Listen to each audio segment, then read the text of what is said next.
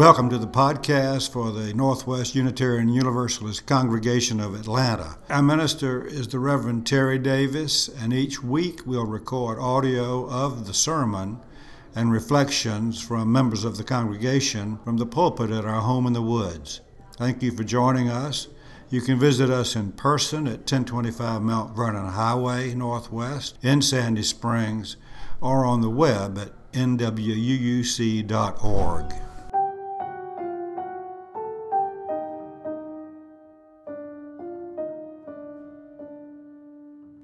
March 20th, 2016. Today's sermon is Time for Interfaith Harmony by Reverend Dr. Kennedy.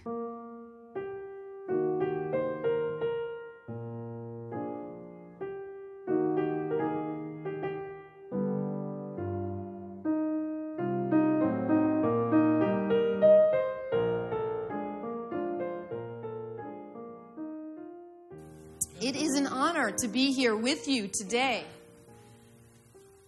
I had the privilege of attending the Parliament of the World's Religions in Salt Lake City, Utah in October. 10,000 people, 80 countries, 50 religions. It was amazing. When I first walked in the door, the first thing I saw was the monks who are devotees connected with the Dalai Lama. The Dalai Lama was invited. He was too ill. Unfortunately, he was not there.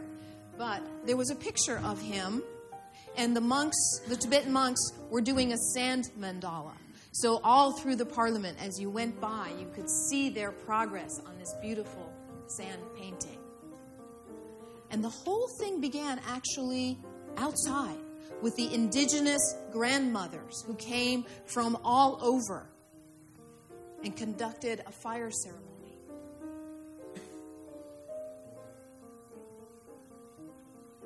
As Neil read, the first parliament was more than 100 years ago in 1893 in Chicago as part of the World's Fair at the time. And the indigenous people were not there then. People's concept of religion was too narrow. But they were very well represented. So there was about 100 years where there was no parliament. And in 1993, it was revived. And since then, there have been about 5, I think, parliaments in different parts of the world.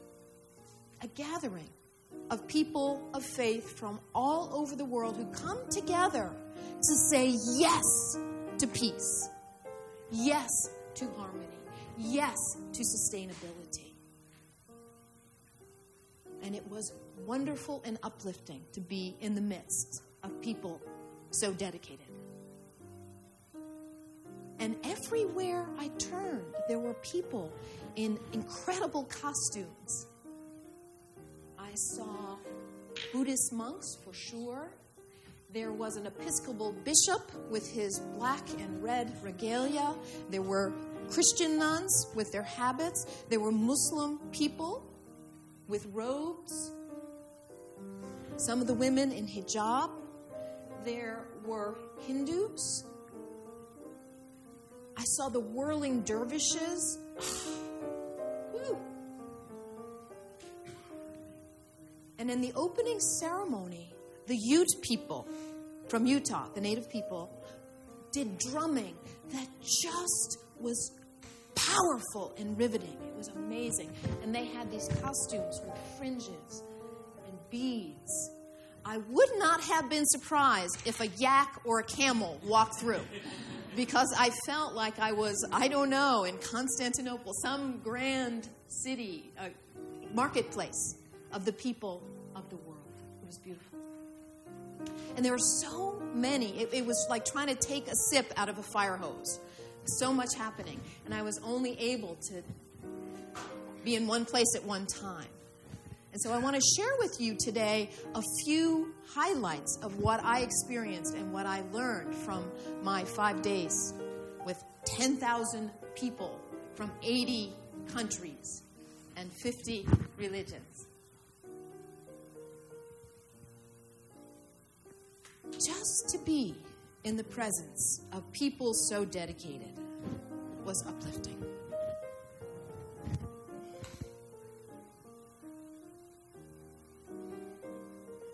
One of my favorite speakers was actually Jane Goodall. Remember her? The primatologist. Jane grew up in England during World War II.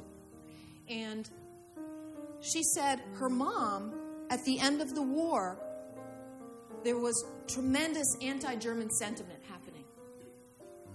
Her mom didn't want her to be taken up with that. So what did her mother do? Send her to live in Germany with a family. So Jane learned from a very early age that people are people and people are good. It's governments. It was not the people of Germany. And her mother helped her not become a part of that hysteria and that negativity. And Jane wanted to go to Africa and study primates. Where did she get this idea? No one had done it before, but that's what she wanted to do. And her mom said, Jane, if that's what you want to do, go for it. So she went to university, even though she didn't really have the qualifications. Somehow she got herself in there, and she was in conversation with her professors, all male at the time, of course. And they were telling her, Jane, yes, go to Africa, study the primates. Here's what you need to do. Give the animals a number. Do not give them a name. They have no feelings. Keep objective. Jane heard what they said and let it go right out the other ear because she said, I learned everything I needed to know to prepare me for my work from my dog, Rusty. That animals are beings that have feelings. That the earth is sacred. That animals are sacred. And she went on to become one of the most impressive academics in this area that she helped found. Quite an amazing woman. The theme of the Parliament of the world's religions this year was reclaiming the heart of our humanity. And Jane said this: one of the biggest problems in the world is the disconnect between our brain and our heart. When we are disconnected, we're able to create nuclear bombs. When our brain is not connected with our heart, we're able to start wars. When our brain's not connected with our heart, we're able to engage in destructive pollution and violation of the planet. I think she's right. What happened? That we're disconnected. One of the other speakers who was so powerful was a little tiny woman named Rose. She was one of the indigenous grandmothers. She's from New Zealand. And she got up there. She was tiny and powerful. And she said, I'm an old woman. My body is a wreck. I think Rose is about 80 or so. And yet she came all the way from New Zealand. And she said the reason, and she said, I'm beautiful. You know, my teeth have fallen out, whatever. My body's a wreck, but I'm beautiful. We are each a child of God. And the reason my body is such a wreck, I feel everything the earth feels. And she told this story, Rose did. Rose said, when I was 8 years old in my village in New Zealand with the Maori people, her people, I started shaking, just shaking and shaking. And it just went on for a whole day. And the elders held me and tried to understand what was going on. You know what it was? Hiroshima. She felt it. They got the news and they realized. She felt it in her body. She's a shaman. And she says, this is why I let myself feel the pain, not just of the earth, but of others.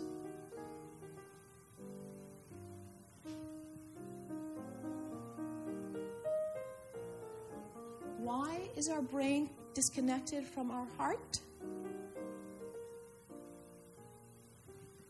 Partly because we don't want to feel the pain.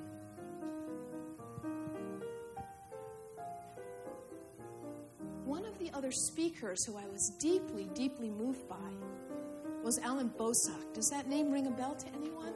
He hung out with Nelson Mandela. He's a black South African. He was very active in the anti-apartheid movement since he was a young man. And he told amazing stories about the foundation of his ability to resist was from his Christian faith and from his mother.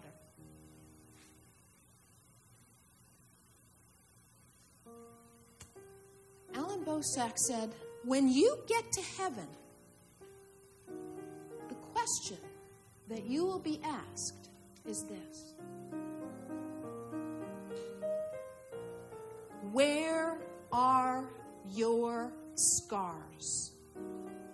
Where are your wounds?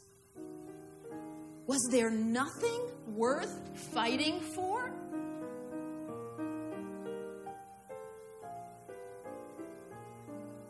The disconnect between brain and heart, because we don't want to feel the pain. We don't want to engage. So I want to invite you to live more. Let us live more and more from our hearts. Let us be willing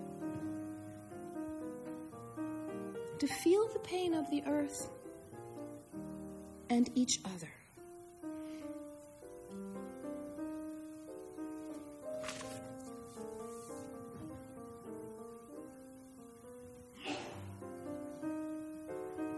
Actually had quite an epiphany at the Parliament. You know what an epiphany is? St. Paul on his way to Damascus. Aha moments. And it came from hearing Karen Armstrong speak. Remember Karen Armstrong? She's a British woman. She was a former Catholic nun, and she has written, I don't know, dozens, it seems, of books. Really an outstanding academic and a deep thinker about religion. As you were singing that last song, that's the heart of Karen Armstrong's message. The golden rule, that what unites religions, don't do to somebody else what would hurt you. Be concerned. Open your heart. Be concerned about other people's pain. Don't do it. Be concerned about the earth. Pain of the earth. Don't do the things that are harmful. So Karen has written lots and lots of books. And she told us in the Parliament about her latest book. I think the title is Fields of Blood, The History of Religion and Violence. And we all know, don't we, that religions have been responsible for so much violence in the world. Does that resonate with you? When I was in seminary, and I did part of my classes in a UU seminary and part in a Christian seminary, we all had to read Christian history about the history of Christianity from the time of Jesus till now, and all of the developments and the different sects and groups and stuff. And as I was reading that, I just became more and more angry at the suffering that has been done in the name of religion. Well, Karen Armstrong said, you're all wrong. Religion is actually not responsible for this violence. She said it's the manipulation of religion. It's actually politics and economics that is behind this violence. And religion is the fall guy. for it. And as I heard her speak, I thought about my rage in seminary about this and where I am now. And I realized I have come to this same position as Carolyn Armstrong. The real message of religion is what you all were just singing. That's it. And the people who use religion to justify their own politics, their own hurtful behaviors, their own exploitation of the earth and other people, they are not in harmony with the actual teachers. We have that banner there. Some of the symbols of the great world religions. I've got some on my stole. If you go to the essence of these religions, what's the teaching? We just sang it. Say it for me. Peace. Say, what's that phrase? Yeah. Louder. Shanti Shalom. Siti Salam.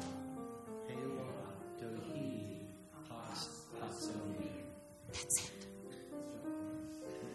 Thank you. That's what it's really about. The other stuff is people who have their own political and economic agendas who are using religion in harmful ways, which is completely understandable, especially when people are suffering because they've been colonized, because they've had their land taken from them, because they're under authoritative dictatorships.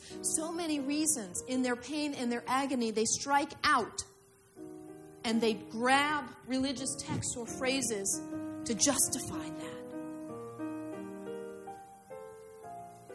But what's the real teaching? The real teaching is, in your pain, in your anger, go deeper below the anger and feel that hurt. Don't live in your head. Live in your heart and feel, yes, this is wrong.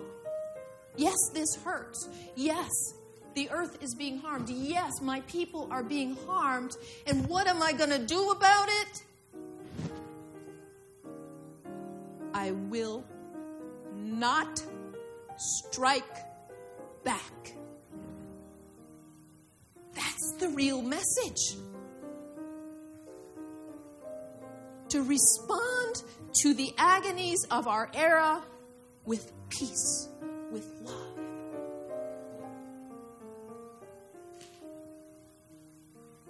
And all around the globe, people are doing this. 10,000 people gathered to affirm this in Utah in October. All around the world. It doesn't make the news, does it? It's much more interesting and exciting to report on the antics of the angry maniacs than on the diligent, careful, over time, loving service of the Sikhs giving free lunches, of Habitat for Humanity that you're a part of, building free houses, of people who care about the earth and do things like you do with Wawa. All of that, all around the world. There are people who are doing this. I said earlier, there's no such thing as a free lunch. And that is true in terms of the actual material has to come from somewhere. And some people serving it. But that idea, there's no such thing as a free lunch. It means people are only motivated by greed, by money, by power. That is not true. Did you come here today because you were getting paid to be here? Did you come here today because you wanted to assert power? I don't think so. You came here today because you were motivated by love and by the desire for community and the desire to connect with other people who care. there is a free lunch. There's more than a free lunch. There's free housing. There's free food. There's free health care. And a lot of the people in the entire globe who are doing this, they're doing it because of their religion. One of the coolest things I learned at the Parliament is in the last 20 years, extreme poverty has been reduced by 50%. Isn't that impressive? And a lot of the folks who are doing this are religious folks, people like you who are involved. Your local programs that you are active in. This matters. There are free lunches. There are people who are motivated by love. Back to what I opened with, Emerson. The greatest calamity that can befall a nation is the loss of worship. Huh? What does that mean? Worship means shaping what is of worth. That's what it means. The greatest calamity is when people stop being active in shaping the world in love. Motivated by love, not by power, not by greed, not by money. That's the biggest problem. And look where we are today. Look at the state of worship in the world. So if that's true, what's the greatest blessing?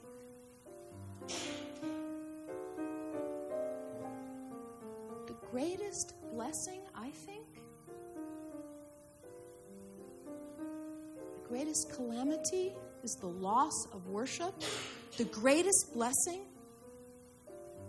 is reclaiming the heart of our humanity. The greatest blessing is when individuals are motivated to shape the world, to say, I care about the people who are hungry, who are arriving with empty bellies and aching hearts, and I'm going to greet them and love them and feed them. I'm shaping the world to what is worthy in this. The greatest blessing that can uplift the planet is the restoration of our whole humanity, the reclaiming of our hearts. It's boring. It doesn't make the news. But it's what's happening. As I look around the world, I am full of hope. And I'm not ignorant. I know what's going on. But what isn't reported? Every single place on this planet, there are people like you who are saying, that's not fair. I'm going to do something positive. I'm not going to strike back. I'm going to plant seeds of love. Everywhere on this globe are people like you who see hungry people and say, we're going to feed them. Every place on this globe, there are people who see the watershed, the earth, being harmed, like you in your work with Wawa, and are saying, actually, I'm going to correct my piece of it. There is great, great hope in the world. Please do not participate in the mania of fear and insanity that they're trying to whip us up into. It's very harmful. Connect with the hearts, activity, love of people from all over the planet who are motivated by love, who are healing our broken and aching world. And you're part of it. You're here this morning because you are part of it. You may think, our little group doesn't matter. It matters. It matters.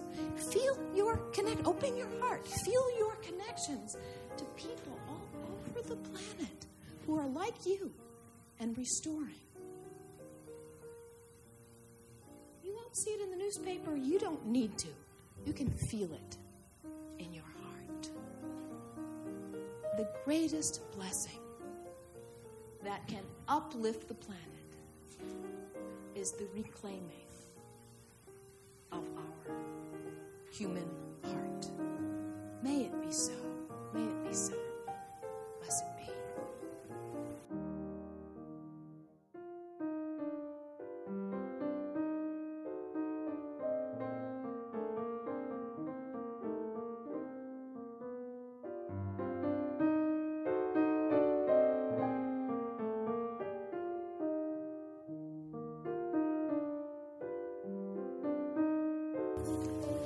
The greatest blessing that is currently uplifting the planet is the reclaiming of our hearts.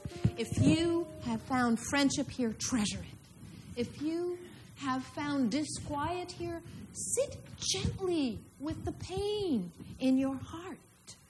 And if you have found hope here, bring it out into our beautiful and broken world that needs you, all of you, your brain, your heart, your body. May it be so. Blessed be.